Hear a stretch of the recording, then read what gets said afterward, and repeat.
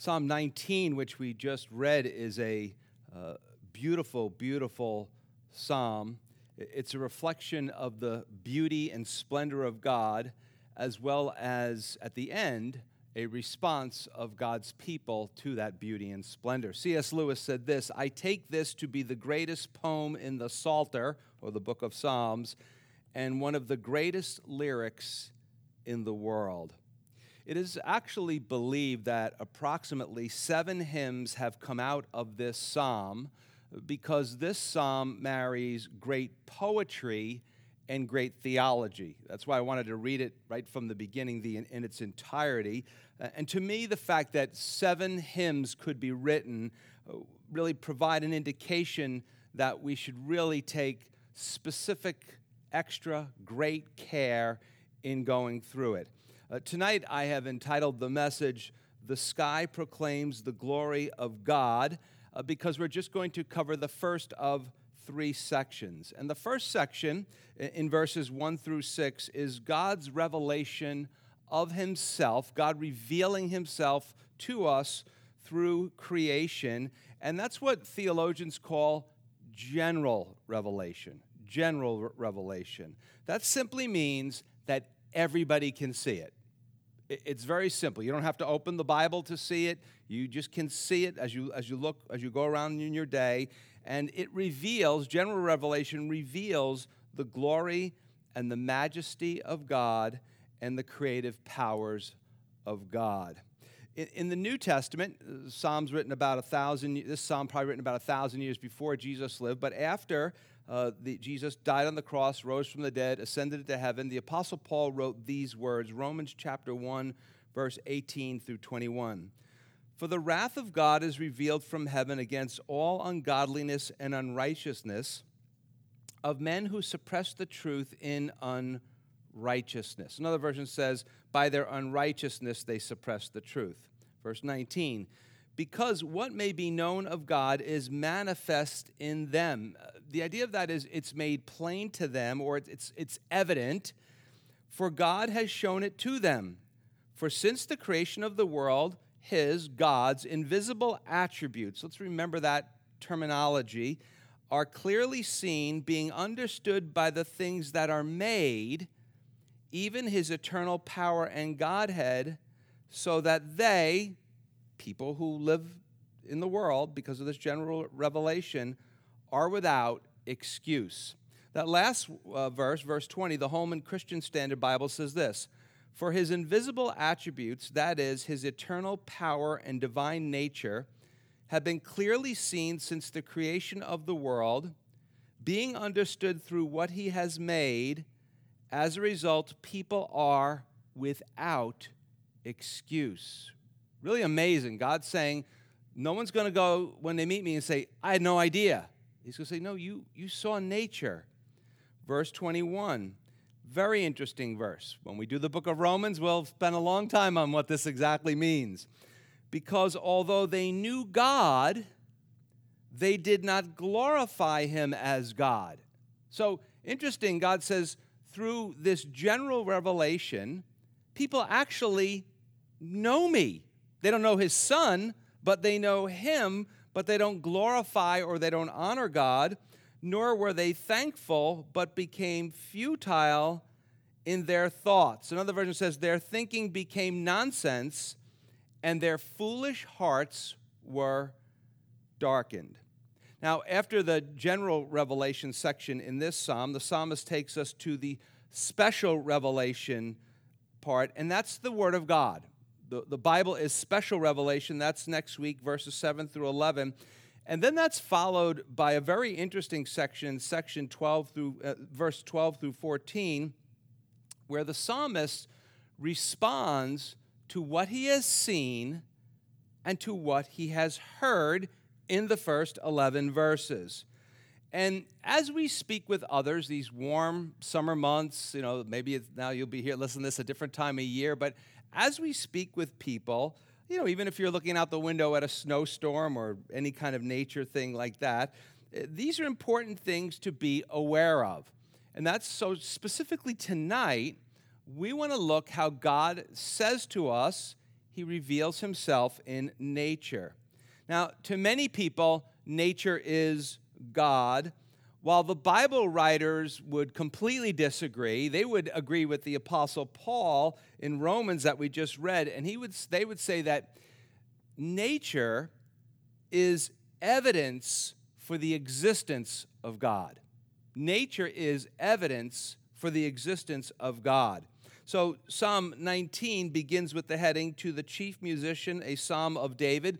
Some of your versions say, "To the director of music, to the choir master." So this would be a song. It's going to be interesting when we get to heaven, we hear the melodies that went along with these things. It's hard for me. If you've ever seen Fiddler on the Roof, every song seems to sound like, every psalm, if I try to sing, it sounds like Fiddler on the Roof to me.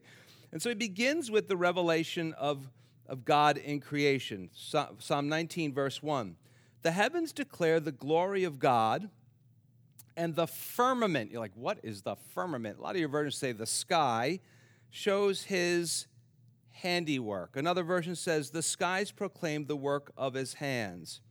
So here, David tells us, look up and see, and you can actually hear as well that the sky speaks, of the glory of God.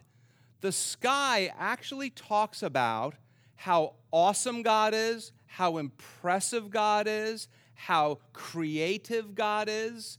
And so he says you can actually look for that for yourself.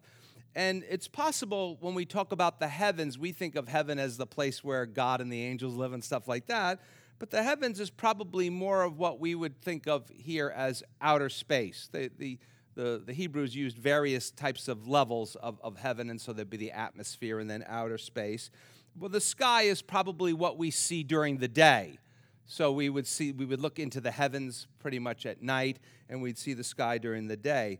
And we're told that his handiwork, or his hands in some versions, remind us of his personal nature. That God has actually crafted it all to give witness, to give a testimony of, and speak of the truthfulness of how creative he is and how wonderful and large and in charge he is, and also how precise he is. And interesting, the verb tenses here are continuous. In other words, the Bible does not teach that God just kind of left us here at the world and took off and said, "I'll be back for you." That's called deism. That's not what we believe as Christians. We believe that God is still actively, and the Scripture clearly teaches, when it uses continuous tense verbs, that God is continuously active and involved in the ways of the world. So it's very interesting that our world is in chaos. Can I get an amen? Come on, a couple amens. You could do better than that. There you go. Very good. Thank you out there. I saw that. Okay? So we do get this idea that our world is in chaos, yet the sky declares the stability and the orderliness of God. Yet interesting, when we look out at the sky, and there's nothing wrong with this about looking up at the sky and praising the Lord, nothing wrong with that, but here the psalmist says, instead of praising the Lord, look up and listen. You say, listen to what? Listen to the praise of the galaxies. Listen to the praise of the sky. But here's the thing. This is a beautiful thing about creation. When we talk about the sky, we'll be talking about the sun in a little bit. When we think about the moon and we think about the stars and stuff like that, none of this is like a lunar eclipse. You know the way a lunar eclipse just comes along every so often and you're like, okay, we got to be aware of it, or here it comes or something like that? No, the voice is what? It is continuous. It actually can be heard any time of day. You can look up in the sky during the day and you can see the clouds or the sun or the rain or whatever it is. You can actually see it. And then when it gets dark, if you think, oh, I really miss it, I want to hear this, I want to hear the song of the sky. That might be a good name for a message, right? The song of the sky. And so, if you steal that from me, I get 10%, remember, if you write a song. But here's the thing. At night, you can look up in the sky, and you can see the stars, and you can still hear the song. Even more so for us than it was in King David's day. Now, here's the thing, the problem that we have. We are so hyper busy that we don't take the time to soak it in. Now, when he was a king, he was probably busy, but as a shepherd boy, well, he was not. Or he had a little more relaxing time while the sheep were, grazing and stuff like that. But now, today, we have incredible telescopes that we can look up and see that stuff. Or we have space travel where they're actually taking pictures up in the cosmos. It's a wonderful, wonderful thing. Now, people love nature. I love nature. Nature's a wonderful thing. It's a wonderful gift from God to us and to be enjoyed. And it is to be responsibly managed. This planet belongs to God. He's really entrusted to us to take care of it. And so we are to be good stewards or good managers of the planet. So Christians should not be litter bugs. Christians should be very careful about things like that.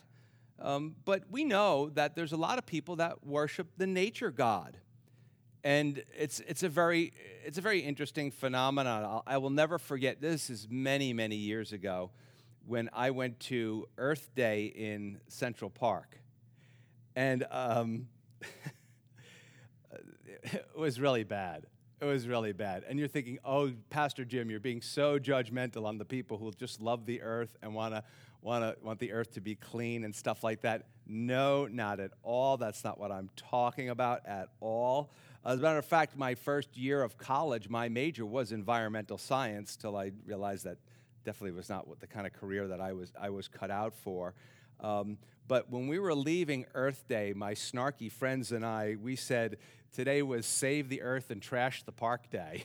It was because you would think that a day like that, they would keep the park pristine and it would be beautiful, but it wasn't at all. It was people left garbage everywhere.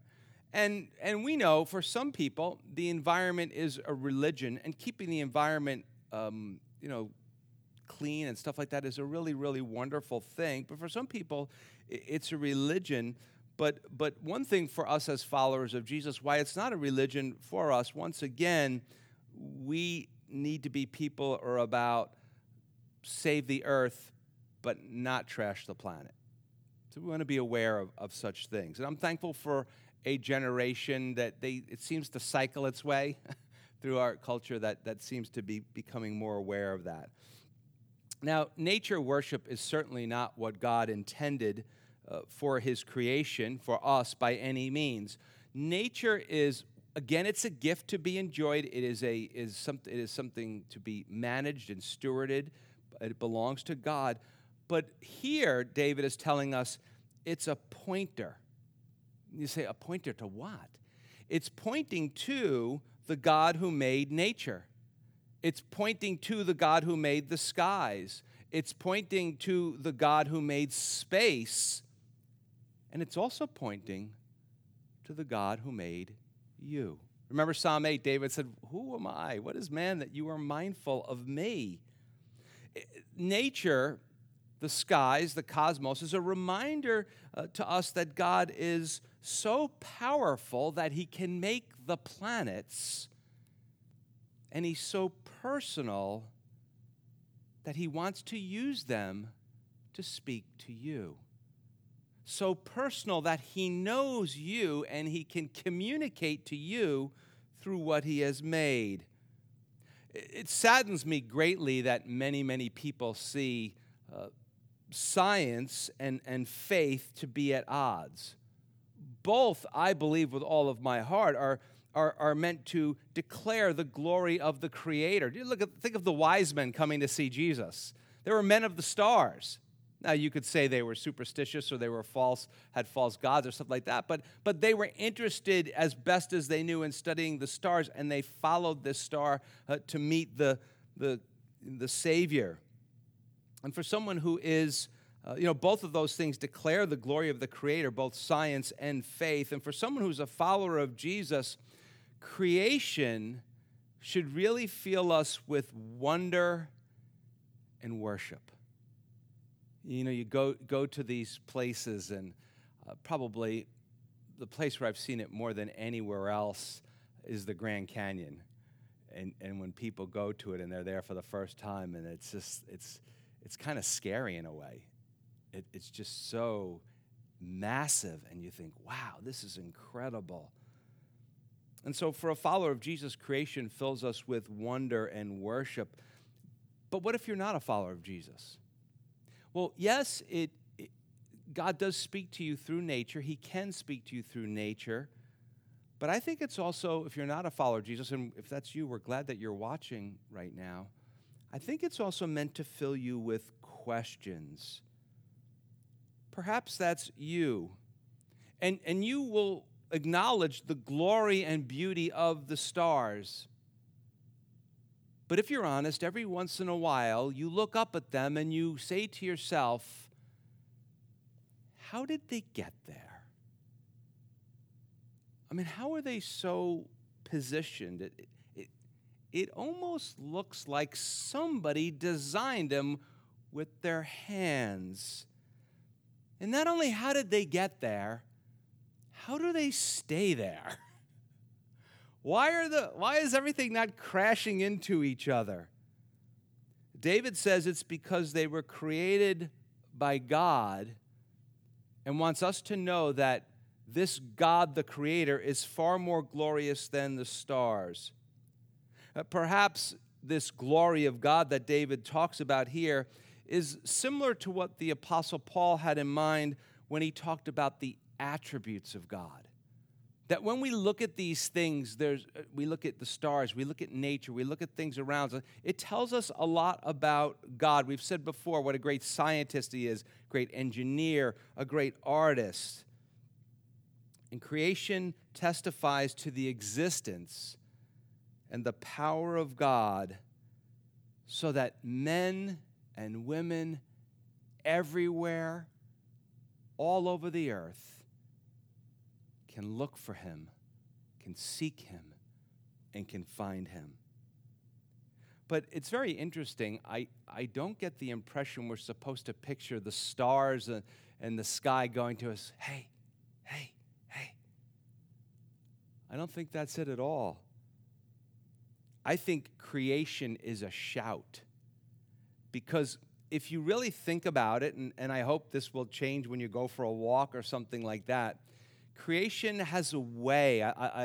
When I was a kid, in back of my house was woods, and I would just go out and be lost in the woods all day long. And my mother would just pack me a sandwich. I'd just go, walking around the woods, and still love going in the woods these days. Now you got to worry about ticks and stuff like that. But love going hiking and love going on paths and stuff like that. But it's interesting because I find nature to be totally appealing to all of my senses. Just looking at things and touching things and smelling things. And, I remember as a kid, there'd be berries, we knew the difference between the poison ones and the good ones. We'd go out and pick them, and my mom would make a pie or something like that, and come home with your face all full of blackberries. Are you hungry? Not really, Mom, because you just been eating berries all afternoon. Yet, sadly, in Romans 1, we're told that men and women suppress that truth. They deny the Lord, or they just go and create other gods. Verse 2, David writes, day unto day utters speech. Another version says pours out speech, and night unto night, or night after night, reveals knowledge. So verse 2 reinforces verse 1 with the idea is that when it says it pours out, or it utters, or night after night, that nature overflows with its praises and testimonies about God, to the point in time where I would say he's kind of saying this. You really have to work hard to ignore it. Or your mind has to be so engaged somewhere else that you're ignoring it because it's that obvious.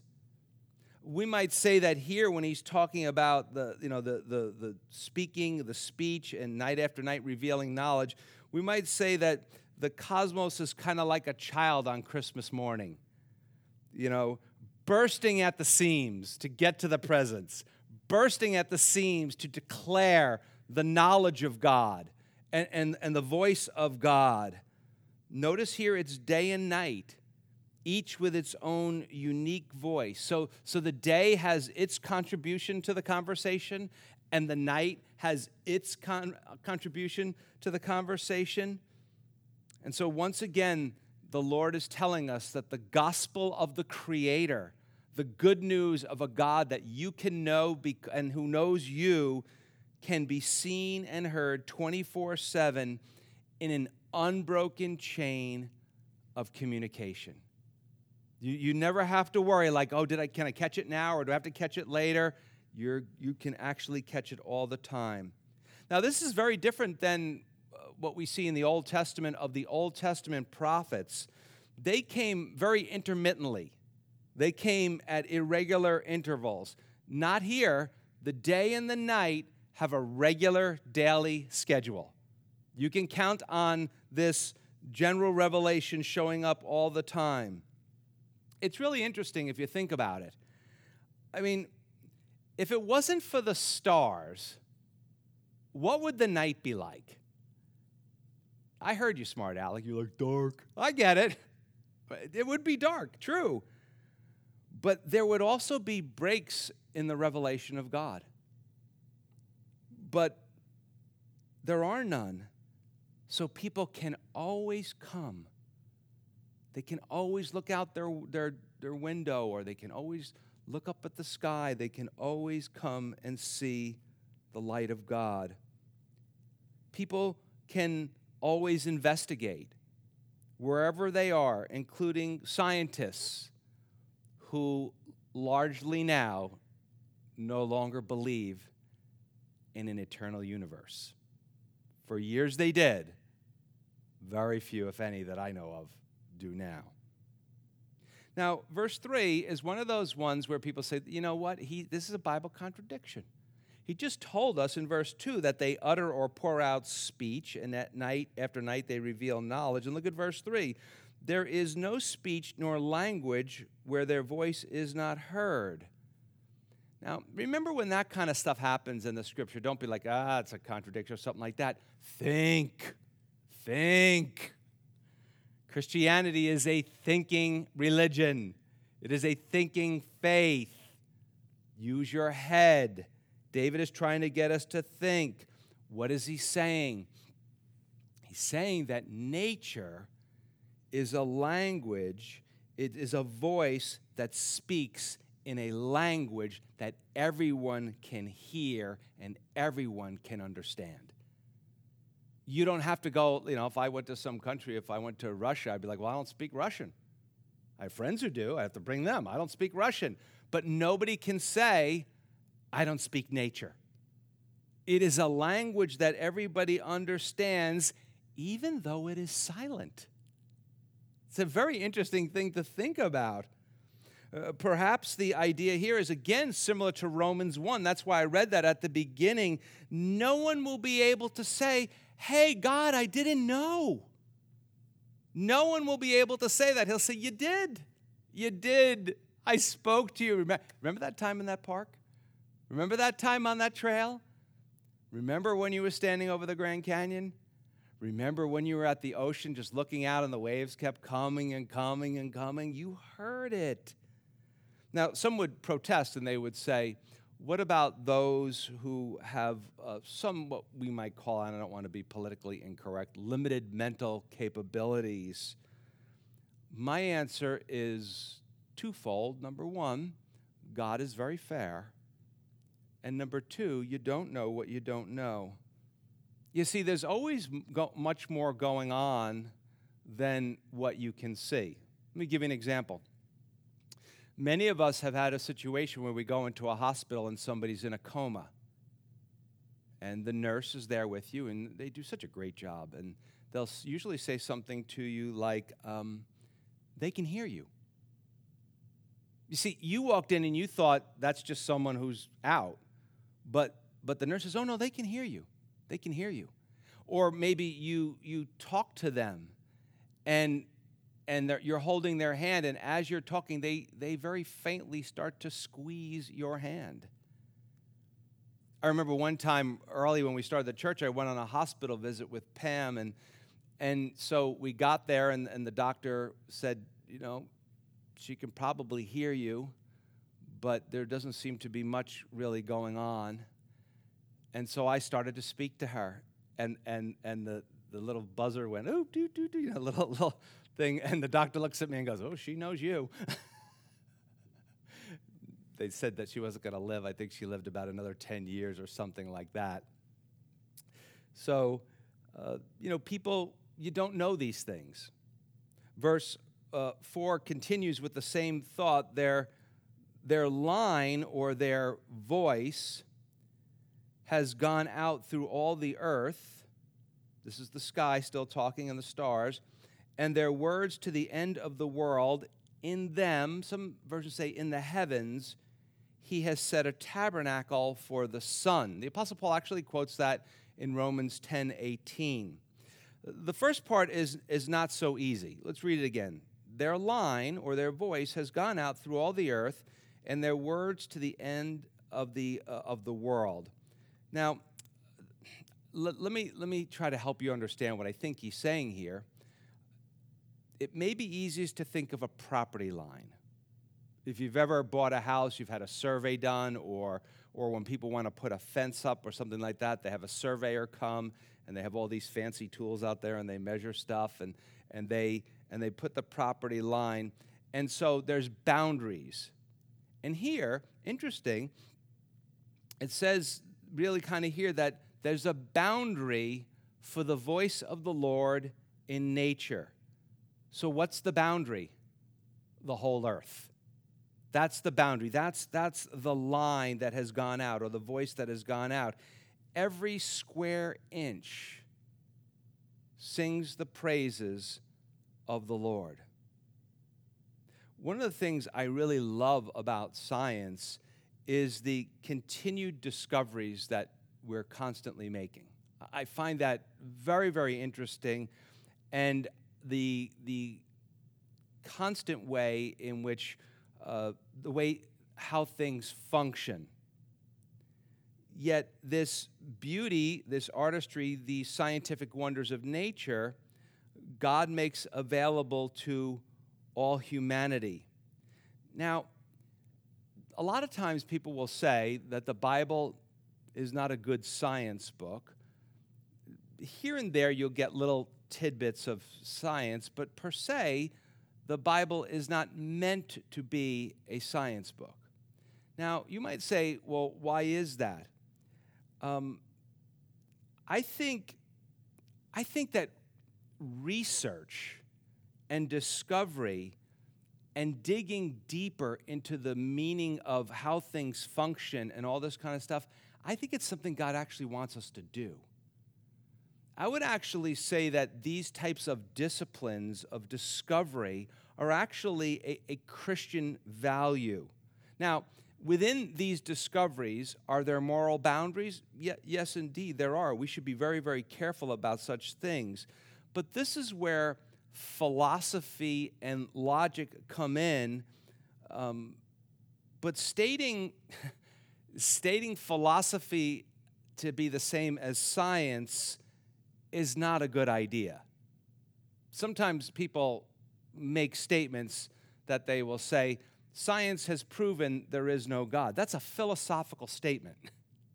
It hasn't proven it. The greatest of scientists will say you'll eventually come to the end of it all in both Christianity and both science, where you'll say at this point in time, we're just going to have to take the best evidence that we have and make a decision.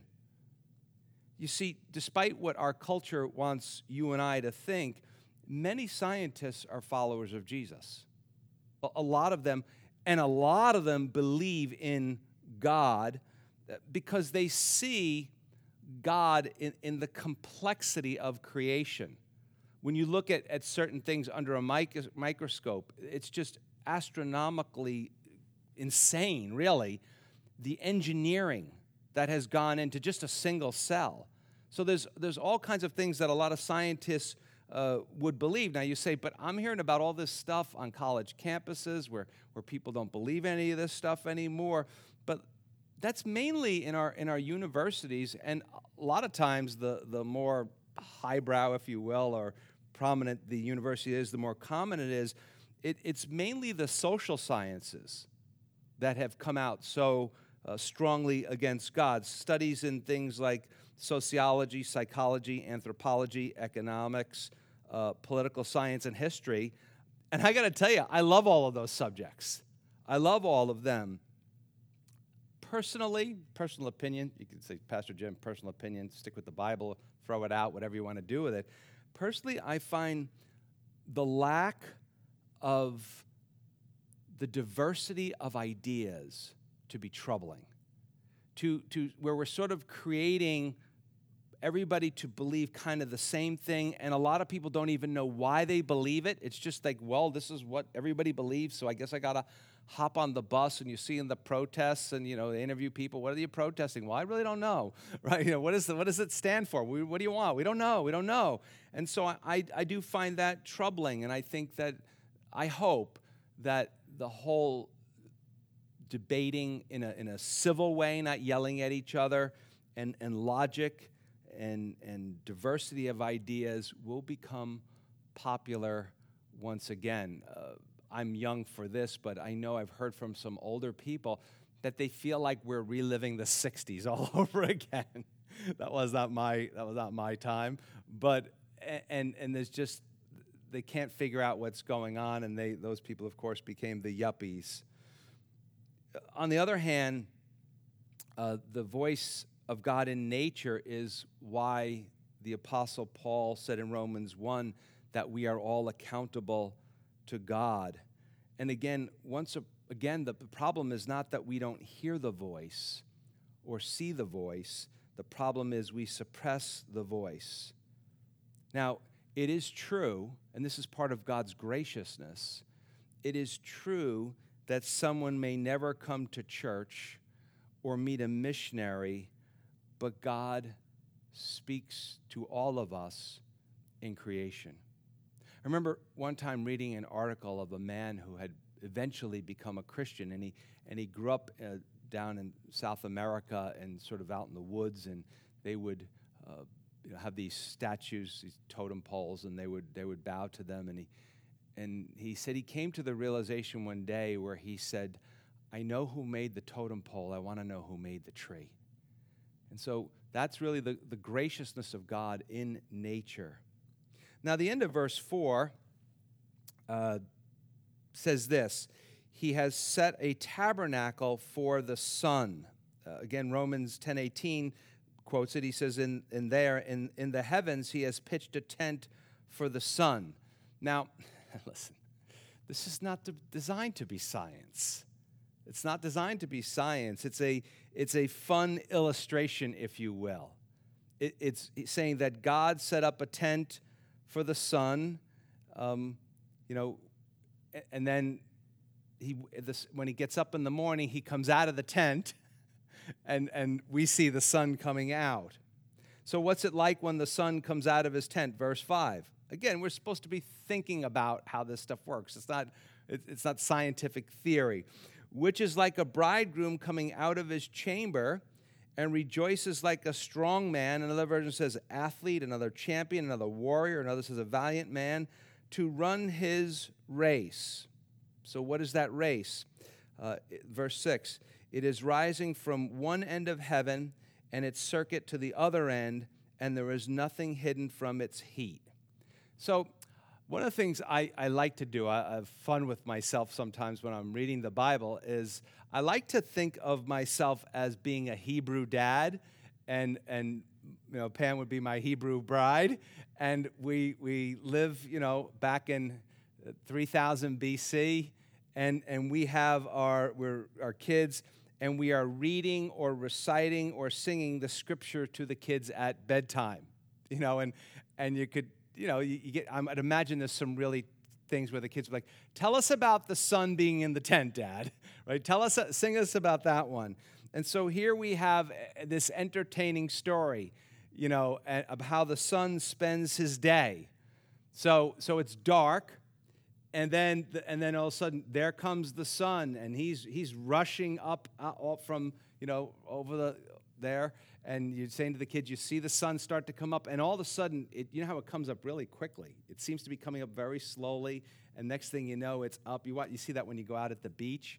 Well, on the East Coast we do anyway, and so all of a sudden it's up, and so the idea is, well, the sun bounces out of bed every day. The alarm goes off, or the time comes, and God says, hey, you got to get up, and he comes out of the tent of the darkness.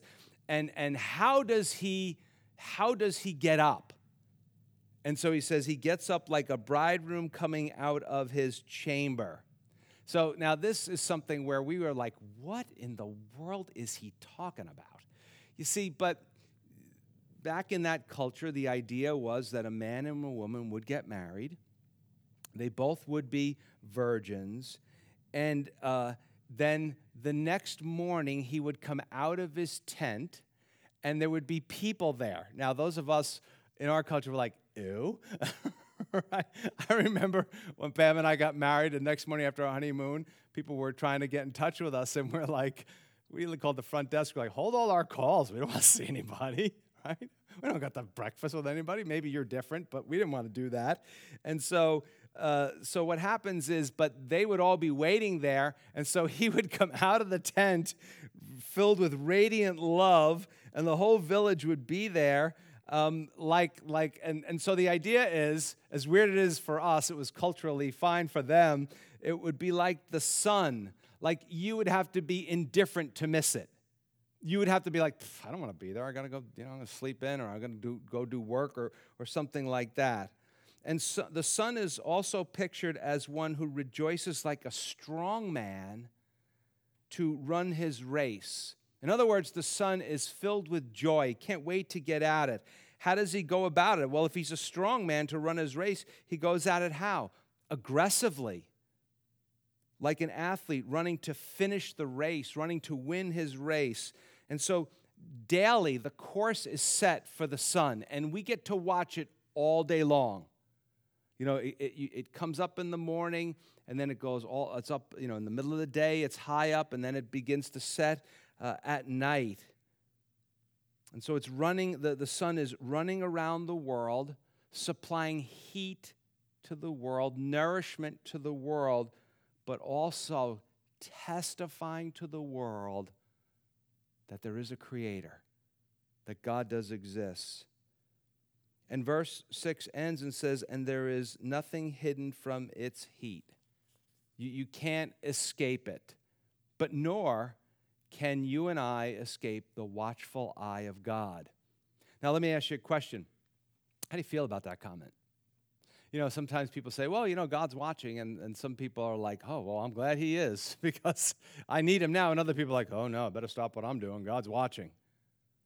Now, let's just imagine for a second that you are one of the neighboring nations, and somebody gives you a parchment with this psalm on it. Imagine how insulting it would be to the pagan nations who worship the sun.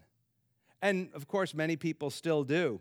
Many people live the entirety of their lives going outside in the warm weather. I mean, that's what they live for. I see that, sometimes before the virus hit, coming over to the church, it'd still be dark out, or the sun would just be coming up.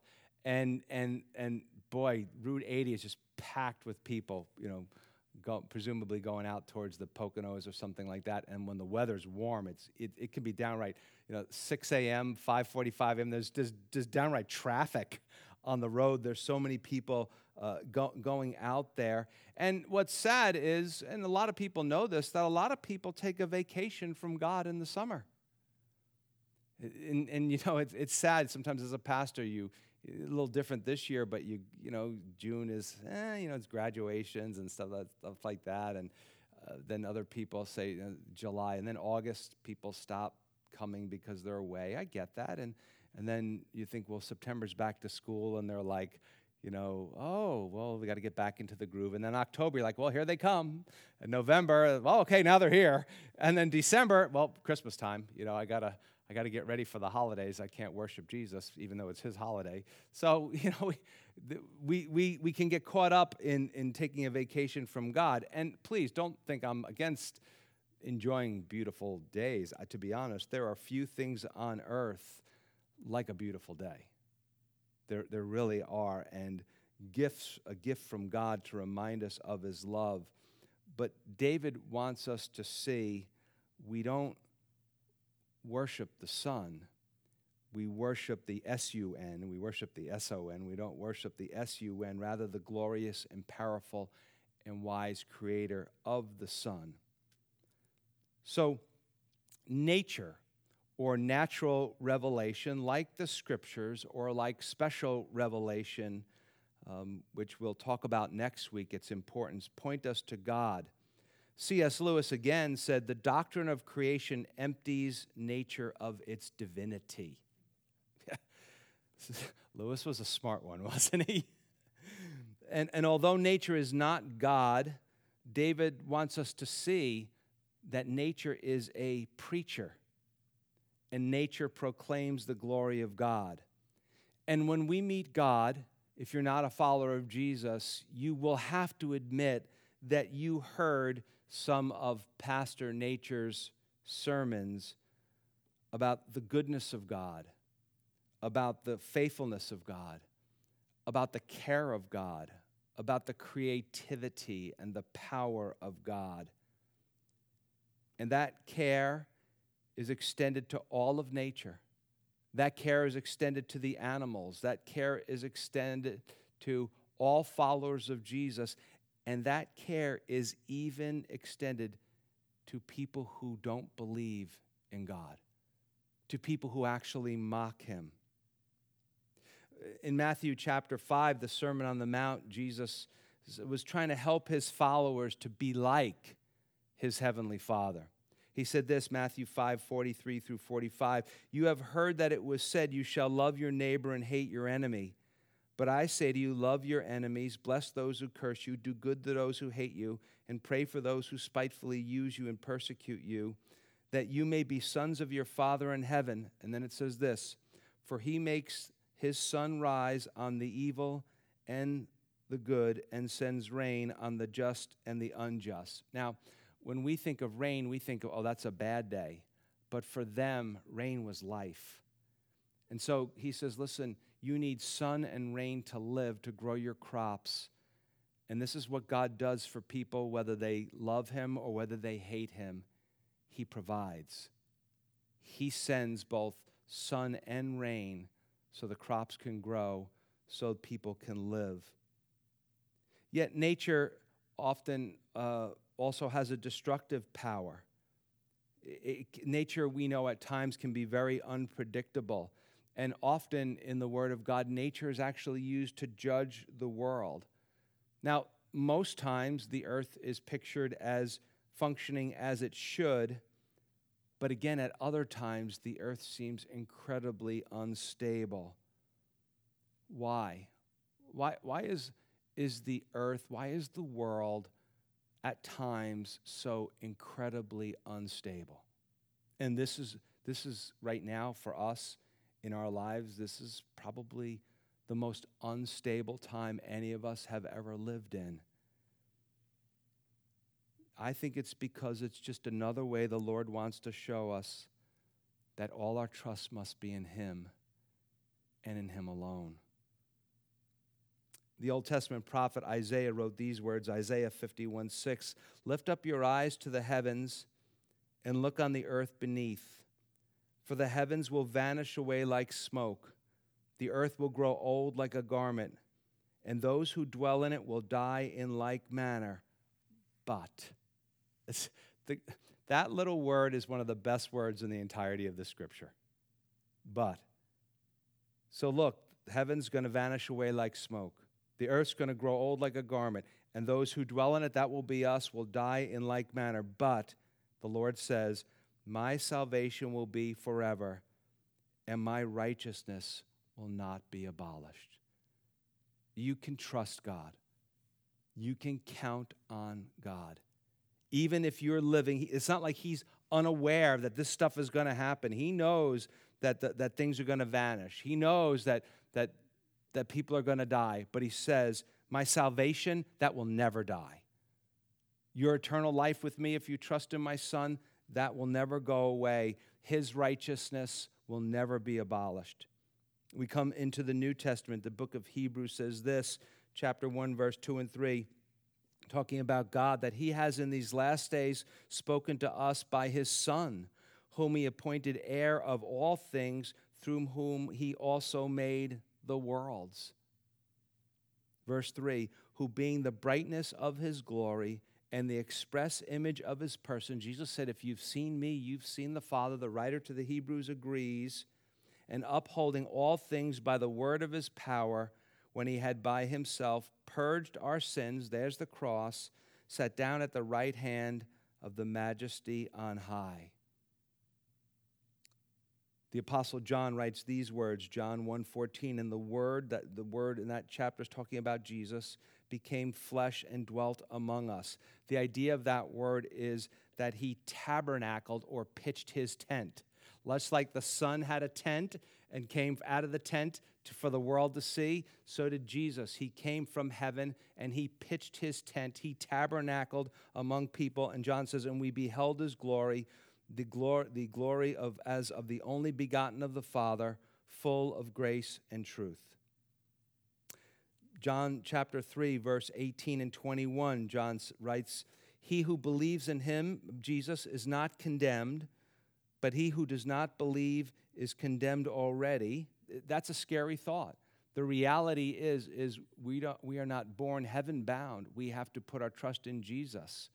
So he says, but he who does not believe is condemned already because he has not believed in the name of the only begotten Son of God. And this is the condemnation. This is why we're condemned. And condemned means not going to heaven. That light has come into the world. That light would be Jesus. And men love darkness rather than light because their deeds were evil. For everyone practicing evil hates the light and does not come to the light, lest his deeds should be exposed. But he who does the truth comes to the light, that his deeds may be clearly seen, that they have been done in God. We'll talk a little bit more about that this weekend. So, just as the light of the sun comes to the world, Jesus Christ, the Son of God, God become a man, came into the world. Jesus, the light, comes into the world. The problem was this. The problem is still this, that men and women love darkness more than they love the light. Jesus preached with his mouth, and with his deeds he demonstrated his power over nature. And he simply did this. He invited people into the kingdom of God. He invited people into the kingdom of heaven. And what happened? They crucified him. I know we like to think in this day and age, we're very critical of people in the past and history. And we like to think, well, if I was there, I wouldn't have done that. I can't say that. I can say if I was there, I would have hoped I wouldn't have done that. But these things are very complex. And so if I was there, would I have been part of the crowd yelling, crucify him, crucify him? Perhaps there's a good chance I would have been. Perhaps there's a good chance that you would have been. Why? Because men love darkness. It's part of the way that we are. Interesting that he says that the sun comes out. Like, remember we read David said that the bridegroom comes out of his tent full of joy. and Jesus Christ is the bridegroom, and his bride is the church. He died for the people of God, and he is remember, the sun goes around the earth like a joyful champion. Jesus is the joyful champion who defeated sin and death on the cross. And just like we read about that the Son was running a race, Jesus Christ, the Son of God, ran his race for all of us to see. We have preserved in the pages of Scripture, passed down through the centuries with tremendous, we're finding these manuscripts. There's more manuscripts in the New Testament by far than any other document that there is in ancient human history. By far. Nothing's even remotely close.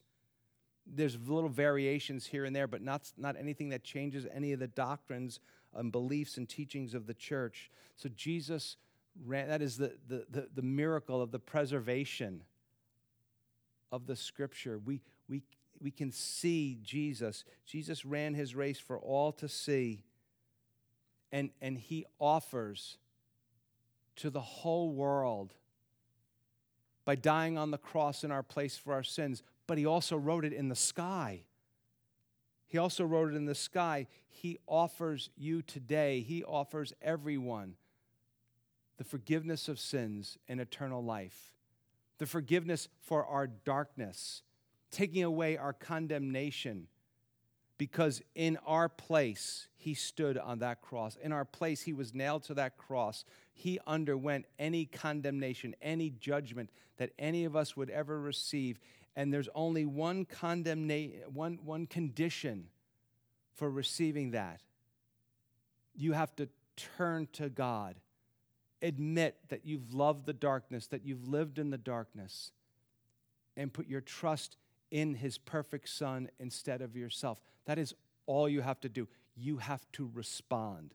When we get to the end of this psalm, this beautiful, beautiful psalm, we're going to see the response, seeing the general revelation of nature, and then hearing the specific revelation of the Word of God. The psalmist just jumps for joy and wants to talk to God. That's all you have to do. You can feel the warmth of the sun today in the midst of your darkness.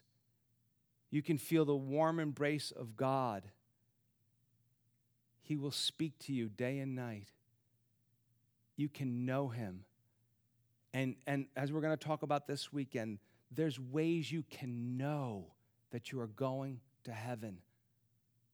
But for now, all you need to do, all you need to remember is to put your trust in Jesus. And if you are a follower of Jesus, to continue putting your trust in Jesus. Well, let's pray.